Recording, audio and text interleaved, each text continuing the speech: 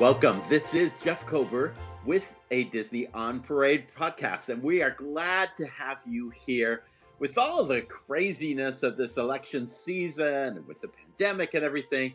I think we're all overdue for a good cruise. However, that may not be quite as quick in coming. And so we're going to talk about the fact that Disney has announced that it is not going to cruise for 20 and not begin until 21, and talk about the implications of that and what does it mean when they do open. What is that going to look like? We're going to talk about that in this podcast, and to do so, I couldn't think of anybody better to make this come alive for all of us than David Zanola. So, David, good to have you here this evening. Thank you for having me, sir. I am glad to be back after my long hiatus. I've always wanted to use that word, and now I get to. We are so glad to have you. And I have to, so let's start, if we can, with just simply understanding what has happened. On the 1st of November, the CDC allowed the ban on cruise ships operating to expire.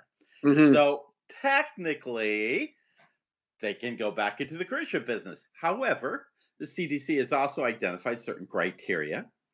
And not only do cruise ships have to meet that criteria, but they also have to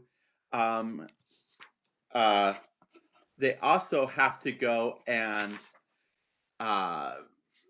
look at the pandemic as it is, and really kind of see where can they best come back into the marketplace. And shortly thereafter, most of the cruise industry said, yeah, we're not going to go cruise between now and the end of the year. And about a day after, Disney announced that it too would not be doing any more cruises between now and the end of the year, which is about between now and January 1st. That's about 40 cruises that Disney's taking off the plate, and Disney gets a great return on selling cruise vacations during the holiday period. So this is a lot of money that they're going to lose by not being able to do this during this time period. And there are a lot of people out there who really would like to go on a cruise right now. So from your point of view, operating your travel agency, what are you seeing and what are you hearing among those that typically book cruises? And what's your perspective on this, David? Well, I think that the important thing to note, Jeff, about the announcement by the CDC this past weekend, over Halloween weekend, mm-hmm. was the phrase "conditional sailing order." Right? Everybody mm-hmm. heard the CDC has lifted their order, and when we were talking off air before we started, I kind of equated it to the presidential election. So we're actually recording on Election Day 2020. And while a president will be elected or should be elected tonight, that doesn't mean that he will actually take over the office officially until January. So yes, it's president-elect, but there's still a lot of work to be done before he then takes power or continues power. And what's important to know about that is, yes, there's the general no sailing order has been lifted, but the conditional sailing order lays out what they call, the CDC basically called it a framework for conditional sailing, which kind of set a whole bunch of paths in their place that they had to go through before they could allow passengers. So even when this came out, those of us in the travel industry knew this was more of really just we are moving in the right direction, assuming that things pandemic-wise can get under control. And it would start with cruises that would involve their training, that would involve the staff on these cruise ships, and then it would involve cruises only involving crew to kind of test out all the new processes and protocols and everything that would have to be used. And then if at that point they felt comfortable as a cruise line and they could demonstrate that they could keep a high level, right, almost an impenetrable level of safety, or of an ability to probably more likely stop an outbreak from happening if a case is found on board in those early few months of cruising, that they show that they know how to contain that. And that obviously changes a lot about the cruise ship itself and how you deal with people. So then, shortly after that, CLIA, which is the acronym for like the largest cruise line industry organization in the country, in the world, really basically said, we're just going to voluntarily put a pause on things through the end of the year. Disney was actually the last to announce. Royal Caribbean, Celebrity, Carnival, Norwegian had all announced earlier, and it was just a matter of time before Disney announced. So at the earliest, and we want to make sure that people listening understand, we are not suggesting that you can step foot on a cruise ship January 1st, but that's the earliest right now that could happen. And my expectations is it might actually be a little longer than that. I don't know that they want to mess with, I don't know if I were running a cruise line, I would want to mess with starting sailing in the winter months when you have people traveling from colder climates where you're more likely to transmit viruses due to congestion and sneezing and runny noses and all that kind of stuff. But who knows? All we know is that guaranteed it's not going to happen until at least January. And, back in March, I think a lot of us were thinking maybe this lasts a couple of months and things would be good. And here we are in November. So predicting is not really a good game anymore. Yeah, so a couple of things in tandem with that, David. I think you've articulated those things very well. A couple of things that come to mind. First off, we all know that at the beginning of COVID-19, many cruise ships were the poster child for the pandemic and all that was not going well with the spread of the pandemic. I mean, it was a bad image. And I don't think any organization wants to have that quote unquote bad image. They don't want to be the first reported. Second, we also know that when it came to opening theme parks, Disney did not get first out of the gate. They took a measured amount of time to get where they and didn't seem to be in a hurry to be the first. So that was the second notion in play. However, I want to counter all of that and say, and you and I have both been on other cruise lines, and I think we are advocates of the fact that if anybody ought to be able to do this really well, it's Disney. Disney already had my total respect. Disney's always played against the safety thing, but Disney has always played really well with maintaining a clean, orderly ship experience before anybody ever knew the word COVID. So I don't think it's that big a jump for them to come back into this. In fact, many measures were already in place when they were closing out the last cruises prior to everything shutting down. So thoughts on that? Well, yeah, and I think it is important to note for context, too, that this wouldn't necessarily be the first time that cruise lines have had to deal with protecting themselves from outbreaks of viruses, right? The biggest one you hear of is kind of the forbidden word in cruising, which is the norovirus, which is basically just a really nasty stomach bug that transmits very easily. And I'm not gonna sit here and suggest that that's the only reason that cruise ships really try to make sure things are clean, but it's definitely one of the biggest because there are so many frequent touch points on cruise ships, railings, elevator buttons. Think about if you've ever been on a cruise, just close your eyes and walk through 5 minutes, just for 5 minutes, walk yourself pretend through a cruise ship and think about how many things you touch. And so when that stomach bug, the norovirus, would spread and you would hear about outbreaks of it on ships, I think the concern there was that did just transmit through touch, where it appears, based on the scientific evidence that we have at this point in early November, that the coronavirus does have some level of contagious effect through airborne particles. And so then you open up an entire other can of worms in terms of how that could be transmitted on a cruise ship. It's not only wash your hands, make sure you don't touch stuff, but how close you are to other people and where they were starts to become very problematic. So cruise lines do have a little bit of a leg up on some other industries that never really had to plan for this. I mean, restaurants, for example, would have had to plan for food, foodborne contamination issues, but you follow very strict protocols, and you're going to have a pretty high success rate. They did not have to prepare ever for what if there's a global pandemic and we don't know if we can dine inside or outside. What do our preparers wear? So to that respect, I think that's a good point. Is cruise lines already know a little bit about this. I just think it's in the words of Spiss's Spinal Tap, this is turning it up to 11.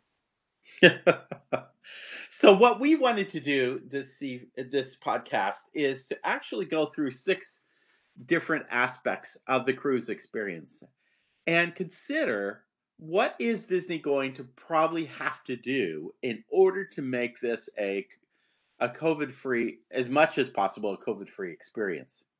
And the first of these 6 points is just simply the embarkation process. So share with us, David, your initial thoughts about what is going to happen in embarkation and that port departure experience. What is Disney going to have to do differently than it's currently done before? Yeah, so when it comes to the embarkation, the arrival and embarkation experience, I think we already know a little bit by some safety boards and committees that have kind of let slip what things cruise lines in general are thinking of. But when it comes to Disney, if you've never been on a Disney cruise, what happens is when you go ahead and actually check in for your cruise, when your check-in window opens, you are eligible to pick a port arrival time. It's a small chunk of time that says, arrive to Port Canaveral in Florida at this time. And the key, though, is they've never enforced those. It was basically we're hoping that people will pay attention to these, and we're assuming that more people will than won't. And so, you may have a port arrival time of 11 to 11:30 in the morning. You don't have to show up till 3, or you can have an arrival time of 2, and you can show up at 10:30 if you want. They never really enforced those, but what that leads to is in some cases a lot of bottlenecks of everybody getting their luggage out at once and a long line checking passports to get in, and then going through the security checkpoint before you actually get into the terminal, and then the lines where you go to check in and get your picture taken and get your key to the world for the ship and all of those other things. Just that process, I think it's going to be an absolute must, and I think that they've already said that this will have to happen. So this isn't prognosticating as much as they need to enforce those times. And I think they will be spaced out a lot more detailed. And the nice thing is Disney fans are used to that with fast passes. So hopefully they can enforce those. But there's a lot of places where you're just kind of hanging around with a lot of other people waiting and waiting until they call your boarding group. Because even if you show up early, you still might get boarding group 30, and you could have an hour and a half wait or so to get on the ship, and everybody's just sitting around. And in the early sitting days, around may mean you're staying in your car. You may not even be allowed to be pulled in until then. Well, but that's true for cars. That creates quite a wrinkle if you're using a transfer by Disney or a third-party transfer, which complicates things. If you're fortunate enough that you can drive, but I don't know that there are a lot of people that I guess I don't know for certain, but I think that I see many more people take the Disney transfers or private transportation than I do drive their own cars. And so that's something they'll have to schedule much tighter as well. Yeah, but I would also say that a Disney motor coach is going to have to honor its arrival time. Right. But right. all the same said and done, that same motor coach can go a lot slower down the beach line to get to where it needs to be. And it could be asked to be a little bit more specifically on detail. Several European nation states, as I understand it, David, are considering scenarios where you might be getting COVID tested and be given some kind of card that showed that you had been tested and that you were negative within a certain time period, like 14 days or something of that nature. Yeah. Do you think that's a possibility here? Beyond Well, the I fever check, I'm sure the fever check's going to happen, but sure. beyond that, do you think it's a possibility that there might be that kind of show me a letter? Well, I think what's going to be interesting about that is a couple of variables, and obviously we're getting into the epidemiology and science of testing here. And I am by no means an expert. I'm just telling you what I've read, being a person with undiagnosed anxiety, I assume, looking at how all of this stuff works. And if you think about something like this, uh, so where I work was doing COVID tests basically just to make sure that as many people in our employee community were tested, even if we didn't have symptoms. And so I went, had a test done, and I had an email within an hour and a half that said I was Yeah, negative, good same to here. go. However, that rapid test is not one of the types of tests that some international destinations are allowing as evidence that you are COVID COVID negative free. tested. For example, Jamaica is one of those. And so I think that's a variable that I really think that all the cruise industry is going to have to deal with is what tests are they going to trust? And can a rapid test done that turns around in an hour, how reliable is that? And it's November that we're recording this. Who knows what advancements in technology and Yeah. testing validity could be done by then? But I absolutely think that's a possibility. Is I don't even know, to be honest, that they're gonna. If I were running a cruise line, I don't know that I would trust anybody else's tests or documents. I would say you will be arriving 2 hours before your check in, and we will do a rapid test and section you off. And if you pass, you're on.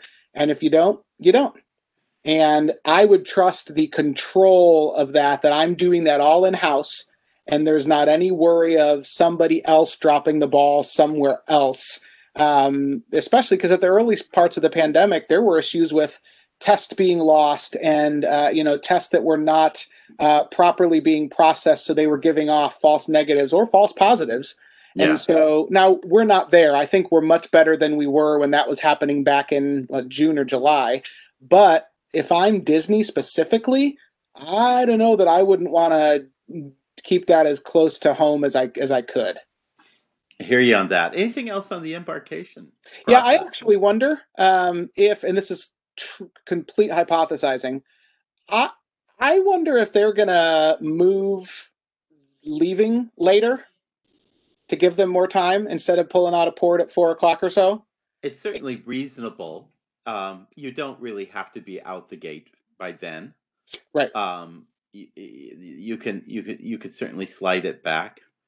Um, the other aspect of that was um, the same thing. Could the same thing be occurring when you return to port Yes.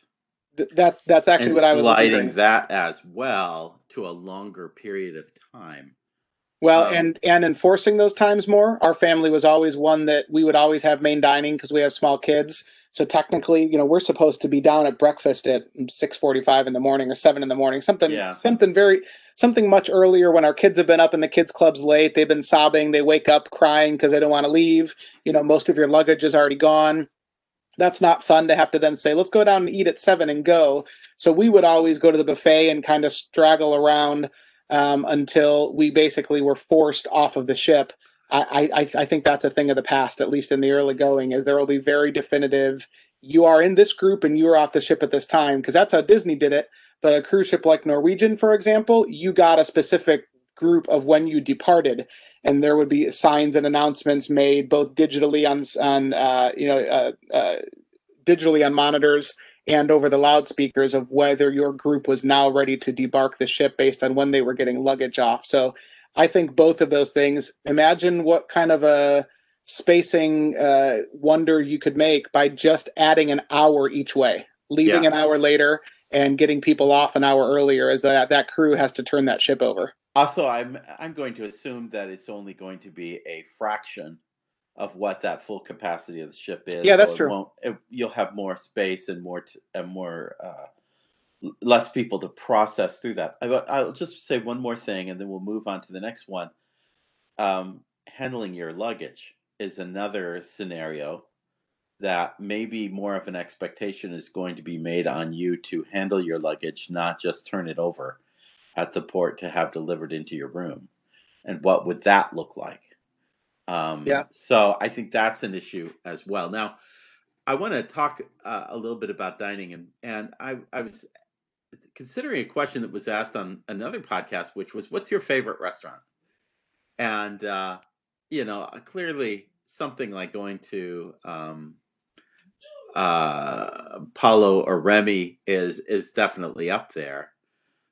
But in terms of emotional connection to the cruise experience, I have to say, and maybe you agree, disagree, David. I have to say, going to Cabanas on day one of lunch is an emotive experience. It feels like the moment you have arrived on your cruise.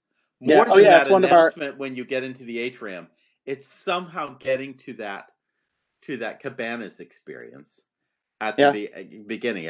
Agree, disagree?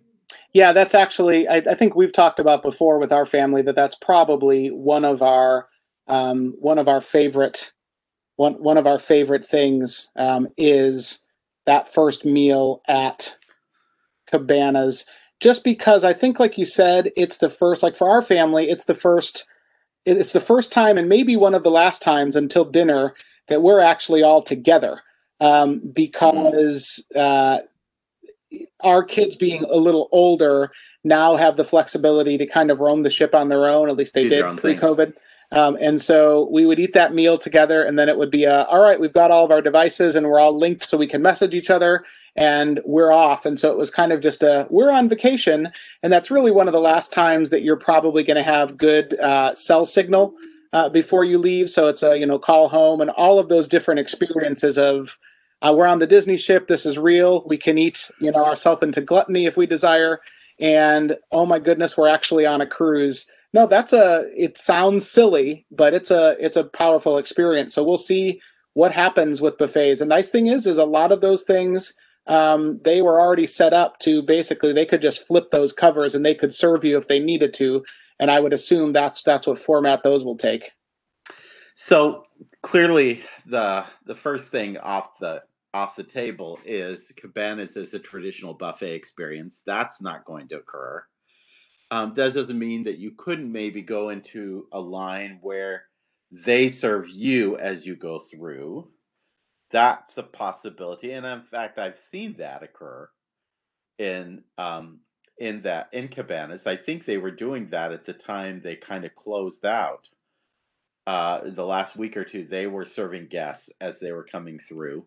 Mm. So, and I have shown this picture in another podcast. One of the things they already had in place was this concept when it was just a standard buffet of changing out the tongs and serving spoons every 30 minutes to prevent that spread of norovirus on the ship. That's one of the high levels of cleanliness that Disney pays attention to, is changing those things out. So I don't think they are going to have a problem. I think there's still going to be something of that experience, but it's going to be asking for someone to dish it up for you. Less of my daughter loves the crab legs on that first meal at Cabanas, and now I'm sure crab legs are going to live. I think they're going to be items that are a little bit easier, not as touch, not as some items you're going to want to use a spoon and fork for more than pick it up with your hands kind of foods. But I think that's kind of where Cabanas is going. Is it possible for the dinner experience, rather than doing two seatings, is it possible to move out a third seating in some way, to start a little sooner and a little later, have a little shorter turnaround time? What do you think on that, David? Yeah, I think that would all have to be, it would take away some of the relaxing feel of cruising, where now if your family really like to kind of eat slow and just relax and take your time, you could. And if you were in the first seating, eventually they're going to push you out. But really, your servers have a certain number of tables, probably 4 or 5 tables at each rotation, maybe even less. And so not all tables are going to sit there and just hang out. And so if you're done and your family kind of just lounges for a bit, they can always be setting their other tables. But man, right now, first seating is typically 5:45. Second seating is 8:15. I mean, I suppose you could easily. I suppose you could do a 5:15. You could do a 6:30 and then an 8. I mean, you could, but I think what happens then is the menus will probably be tightened up a bit, so you don't have as much selection. It might not take as long. Not that it takes long to get food anyway, right? They're all being produced not in mass necessarily, but and I'll get to big bunches. I'll get to entertainment later, because what is back to back to these 2 dining times is 2 runs of the show, or the theatrical show on stage. So I'll come back to that in a few minutes. But I just wonder, even if you think about Disney's reservation apps, is it possible you could be asking for a certain seating time? And is it possible that your app on board the ship could be sending you a signal, we're ready to seat you now? Yeah. As opposed to saying, because one of the problems is you'd have a set aside seating time, like 7:30 or whatever the second seating time was. And so you'd have this long line of people stretched out trying to be seated at that moment.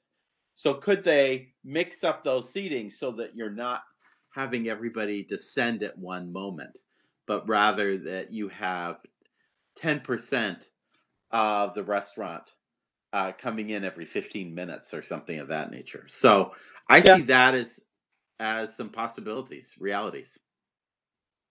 I also don't think you're going to be getting your own ice cream on the top deck of the ship. Yeah. Or your own soda. Or your own soda. Which has always been it sounds silly, but it's been a very big selling point for Disney, because all other cruise lines charge you for a soda package. And even though it's not a massive amount of money, to be able to tell someone, oh, no, it's free on Disney Cruise Line, you can just go. I mean, for me, so I'm a type 1 diabetic, and I oftentimes, if my blood sugar drops in the middle of the night, I will just get up very quietly and leave, and I might go late, maybe not exactly in the middle of the night, but late. I'll just get up and throw my sandals on and walk down and grab something to drink, because those things are on pretty much all the time. And so I can't imagine that happens, right? So at least not initially. Your kids have done the full range of kids clubs, just about. I don't think you have anybody in the 1921 club yet, but just about everything else. Tell us what you think is the whole kid club experience is going to be like moving forward. So as I was thinking ahead of time about what this could do to kids clubs, I think that probably the biggest change I would anticipate is going to be scheduled, like almost sessions more. So how the kids club works, for those of you who have never been on a cruise, because I don't know if people have been on a Disney cruise, is if you're a child 6 months to 3 years of age, you are in the nursery. And the nursery has scheduled times. So you basically have to book chunks where your child is in the nursery. You can only book a certain number of hours before you get on board. And then as of like the first night, once everybody has come on and gotten their dibs at their allotted time, then you can add more for the rest of the week based on availability, right? But the nursery is very small. The kids clubs from 3 years old until 17 basically is just kind of open season. And they know that those kids clubs can handle as many kids as are on the cruise, and they don't ever have to worry about turning a child away. I can foresee that going to a more scheduled system where there is, if you want your child to go, you've got to sign them up for the Marvel Superheroes experience at 2:00 on day 2. And if you want them to go to Pluto's pajama party on Thursday night, that you have to sign them up ahead of time for that. Similar to getting to a Disney character. similar to getting to a Disney character experience, signing up in Correct. advance of the Yep. cruise to see Yep. the three princesses in the I apron. just don't know how you can control crowds and numbers without that, because in those places the kids aren't running wild by any means. I mean, there's cast members everywhere. You're not going unseen, and they even have trackers like radio frequency antenna that are above all over on the ceiling. If you look up, you'll see the little antenna dropping down, and so they can tell you when you check in to get your kid what room your child is in. And so but there's a lot of kids running around, and everybody's just kind of touching everything. And I think that becomes problematic. I think that the areas where you can dress up and put on costumes, probably a thing of the past, at least for a while. I think that all of the electronics that they have, all of the video games and the iPads and all this other stuff, I think those are probably a thing of the past, at least for a while. I think the Kids Club experience is going to be the most Modified. altered out of the entire experience, and I think that's not a good sign, at least in the early days for Disney Cruising, because that and entertainment are where Disney shines above everybody else. I think you're right, David. I think they're going to have to figure out how to extend those kids clubs hours and to limit your time. So I think you're right about signing up, but that sign up isn't I'm going to get there at 9 and be there till noon. It's going to be 9 to 10:30, and then the next group's coming in from 10:30 to noon. And I think you're going to have a more concise time, a shorter time. You're going to have more it's going to be spread out, more availability. I think they'll use some facilities that maybe they're not necessarily using. Try to get more things up, maybe on the fourth floor, shuffleboard deck, whatever we call that. Other outdoor places where you can kind of spread out youth or spread out activities so you can include more youth as you go through that. Well, and one thing you could also do, and I know it's been a while since you've had kids in the club, but during the day, so there's basically two types of programming in the kids clubs. One of them is called secured programming. So parents or adults are not allowed in during those times for any reason other than to pick up your child. Both parents or guardians cannot go in, one Right. parent at a time, and I can't stay there. Like, you can't even take pictures inside during secure programming. Right. So I can't stay there and watch, little Julie play and take pictures like that. That's not allowed. When they have time for that is what they call open house. And there's typically quite a few of those every day where it's not secured. There's not very much staff in there, and the kids and the parents can go in. Like, that's the point. The kid cannot come in and be left. They have to be with an adult. I can see the meeting in the middle of maybe less of those happening to extend some of that secured programming. I think you're right. I think in terms of the entertainment on the cruise ship, I think we can follow many of the cues that we see already in the Disney theme parks. So you take a theatrical show like they have every evening. Clearly, they're going to want to put distance between families or parties. They're going to want to put empty rows between parties. And so I can't help but wonder, just doing that, again, less people on the ship coming on, but is it possible for them to maybe be doing an afternoon show? That's not an unrealistic thing to maybe a matinee have 3 shows instead, a matinee show instead of 2 evening shows. Which honestly, on some days I wouldn't mind going to the matinee show because it freed me up to do other things later in the evening. Well, and then crowd disbursement wise, it would also take those people, and those theaters are big. It would also then take those people away and put them take them out of the pools and the kids clubs and the whatever else. So you have an ability, especially if you're managing almost with a fast pass system, just like, they try to control where crowds are using fast passes, make no mistake.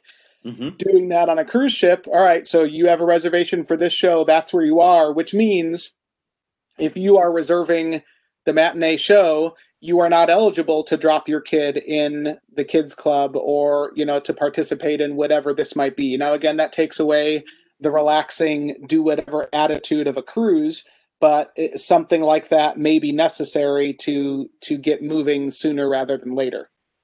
I think you're correct on that. Um, so now, and I think other things like character meet and greets, obviously they're going to be, see the princess from the balcony or something, off the stairwell, and as she waves to you and you take photos of her. I'm not so certain that we're going to have those stage shows that are up on the top balcony. I think that there may still be movies on the funnel vision, but those patio chairs are all going to be a lot more spaced in between. Um, and something like Pirate Night and fireworks may just simply be not happening. Yeah, at least at least for early sailings. I think so. Just in terms of containing their costs and so forth, I think those kinds of events are going to be a reality with the entertainment. Dump the diaper dash, which is my wife's favorite thing to see. It's the diaper dash, but I think they're going to follow a lot of the same kinds of protocols and things that you are currently seeing in the parks in terms of entertainment. Where I think all of this gets really tricky is offshore excursions. Offshore excursions. A, if they even have any, and B, if they do, what do they look like? And I want to back up to this. It seems to me, David, that if there's only a small percentage, or if there is a significantly smaller percentage who are going to be on these cruises in the first months after they reopen, and if they allow in bookings, which they typically do, for your platinum and then your gold and silver or whatever that order is to book, I think the larger majority of people who are going to be on a cruise ship in the first months to come are people who have been on a lot of trips before. I don't think you're going to see a lot of newcomers taking a cruise in the first months to come. And the reason I say this is because if you think about that market, they want the experience of being on a Disney cruise ship. They could care less about Nassau. Yeah. Not to say that Nassau couldn't put a bubble around it. If they reconfigured, they've got a mall nearby, they've got that marketplace. If they were to do some things, they could put a big bubble around it.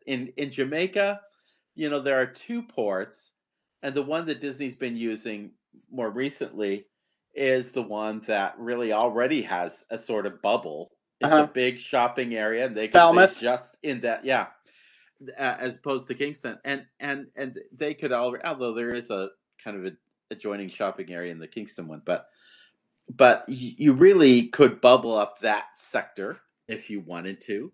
Mm-hmm. Other than that, and by the way, I don't think all 4 cruise ships are going to be operating out the gate. I would say they'll be lucky to have a couple in the first couple of months running, because I don't think anybody's going to be running next spring up and down the is going to be able to dock in San Diego, which is where the Wonder goes in the springtime, because California isn't going to permit you to come. And so does it mean that you might have possibilities in Galveston as a port and as the Keys? What's the I'm Floridian. I can't remember the name of the last town on the Florida Keys. Key West. That Key West couldn't be a possible destination. But honestly, I think most people who take the cruises in their first few months are going to be happy with a day at sea. And if you are only running 2 ships, you could be running more double day, what do we call it, double days at Castaway Double Key? dips. Double dips. You could be running more double dips at Yeah. Castaway Key, and utilizing that bubble, which is the ultimate of all bubbles, um, as the answer. Um, Agree, disagree? What are your thoughts on Yeah, all no, that? well, actually, the conditional sailing order mentions that no cruises will be allowed initially longer than 7 days. I even think that's too long. I think we're going to see 3 nights come back first for two reasons. First of all, as you said, you're not going to want to go to any other international ports. And I don't know what international ports are going to want people coming. I mean, to be really honest with you, when you have all the other countries that let cruise ships in, even though they're being crushed by this tourism, I think that other concerns might overpower that. But I also think that you then have less issues with people potentially being on a ship together, and you're instead of a 7 day cruise, a 3 day cruise. You've cut your possible exposure and close proximity time more than in half, right? And so I think that becomes important. I do think that only allowing official excursions and not just allowing people to roam, Oh, definitely. I think but I think that will definitely hurt the industry, at least in the early stages, because I think for returning cruisers,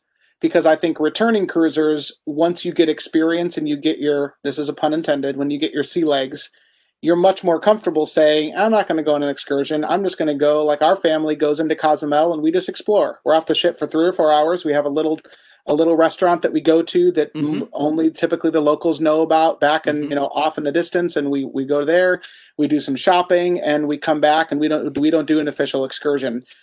Cutting those down, I definitely think that's tricky. Yeah, I think you're right. Well, honestly, Cozumel has been opening up to people flying in and out. Their resorts out there on the mainland have been operating throughout this whole time period. So I think Cozumel could open. I think Kingston, not sure. Jamaica is a big question, but if you just bubbled up there, possibly. Um, but I think that really the most of the sailings that are going to take place, if anything is going to take place, is just going to be out to sea and Castaway Key, and not a whole lot more than that. Is my guess. My guess on the offshore excursions, and whatever does happen is going to be only an official excursion. Now, we did talk about double dipping, so let's end with a conversation about the beloved Castaway Key. How that is already the ultimate bubble. Yeah. But what else might need to happen in order to make that a doable experience? Well, I think that, I mean, obviously the food there, you're going to have to change because right now, well, actually, a lot of those things, like all the burgers and hot dogs and stuff, those are served to you by staff, but I think that'll all have to be crew served, just like in the buffets on the ship. I wonder if, because this would actually help them financially as well, I wonder if they add more private cabanas. I wonder if there's a place where they can add more cabanas where you have your own little private spot and you can just sit and hang out by yourself. It makes money. It's security. So anyway, it's Wow. very interesting what they will do to that. And If you the could only just other thing, if you could get some makeshift tents with right? that, you could run some ventilation into and so forth. They tried it in Tomorrowland for a while, right? So they probably got those just laying around. Why not? They're probably. But I guess conceivably you could kind of section off a beach and say, if you're a red group, you're a blue group, you're a green group, and this is the beach portion you go to. Who knows? I mean, really, who knows? Yeah. I think they're not running courtesy trams in the parking lots at the Disney parks. I wonder if they'll run that courtesy tram. What Oh, if you yeah. had to walk the island to get to is it Soliloquy Bay, the adult section? My goodness, that would be a quiet corner about the experience if you had to walk the whole thing.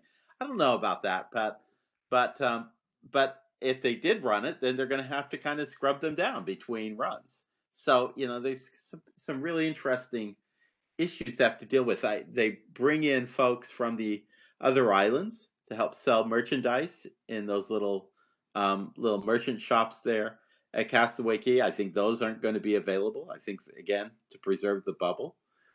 Um, it'll be an interesting notion. Tell me, David, when you think about going on a cruise, I mean, we've gone through all these kinds of conditions. I'm not going to ask you would you go or not, but I do want to know, what is it you miss most about the cruise? What is the one event experience that makes you want to say, boy, I wish I was on that cruise line? We really, really enjoy the dining experience on the Disney cruise. We enjoy evening rotational dining. My wife and I have been to Palo, but not very often. And it's not that we didn't think the food was great. We loved it, but this is nerdy, but we really enjoy building relationships with that serving staff in those dining rooms, and having our family together and getting to try the different foods. And actually, because I mean, the pandemic has been a different story, but typically as our kids get older, we do sit down around the table and try to for every single meal. But as they get older, that'll get harder. And on a cruise ship, that's a non-negotiable for us, is the entire family is around for dinner, no matter what you do for the rest of the day. And so we really miss that experience. Obviously, there's a bunch of the other stuff, the entertainment, the activities.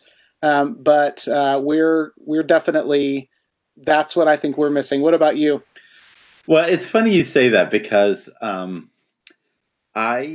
am looking this up right now. If you can find this on YouTube, and I want to be careful, but I want to know if you can find music to Cabanas. Not because I'm looking forward to the to Disney Cruise Line Cabanas. The reason I say that is because I swim laps every day, and so I'm in a pool every day.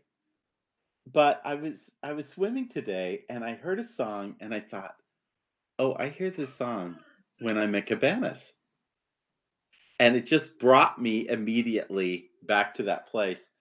And it isn't Cabanas necessarily that was my answer, but I really miss just laying out at the pool. Even though I swim every day and I'm at a pool, I miss just laying out at that adult pool and letting the world pass by. Or just sitting on our porch, on the veranda, and watching the sea go by. Love that longer cruise to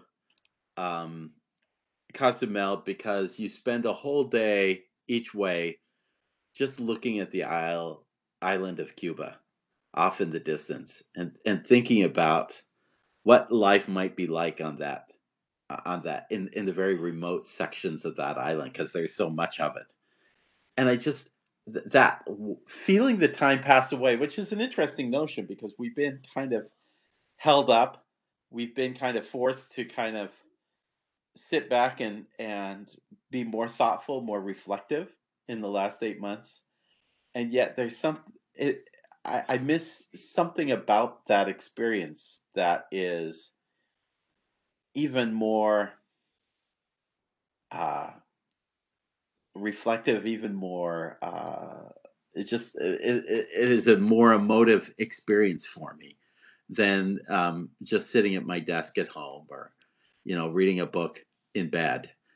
There's something different about that cruise ship experience that makes you feel all that and more. So. Well, and I think too, and I think it also depends a lot on how you typically vacation.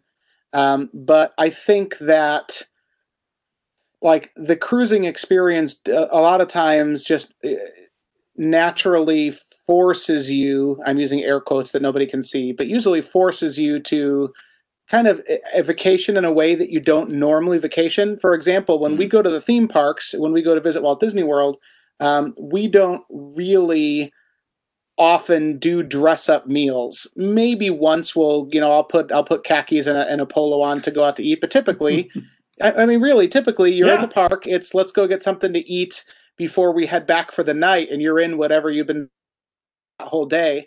Where when you are on the cruise line, every single night our family gets dressed up. Let's get back to the room. Everybody, you have to be dressed and down at dinner by this time. And the kids get not dressed up fancy, like we're not wearing tuxes or anything. We don't get that formal even on formal night. But that experience, I just think is kind of cool because I don't know, it feels like what I imagined,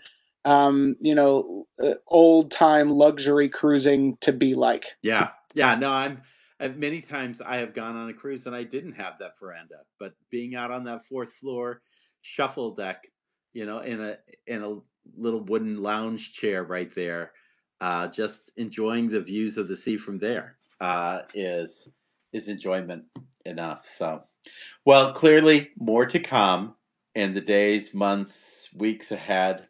More announcements from Disney, but unfortunately, it is going to be a few more months before anybody jumps aboard that ship. And we'll keep everyone posted as we have more developments.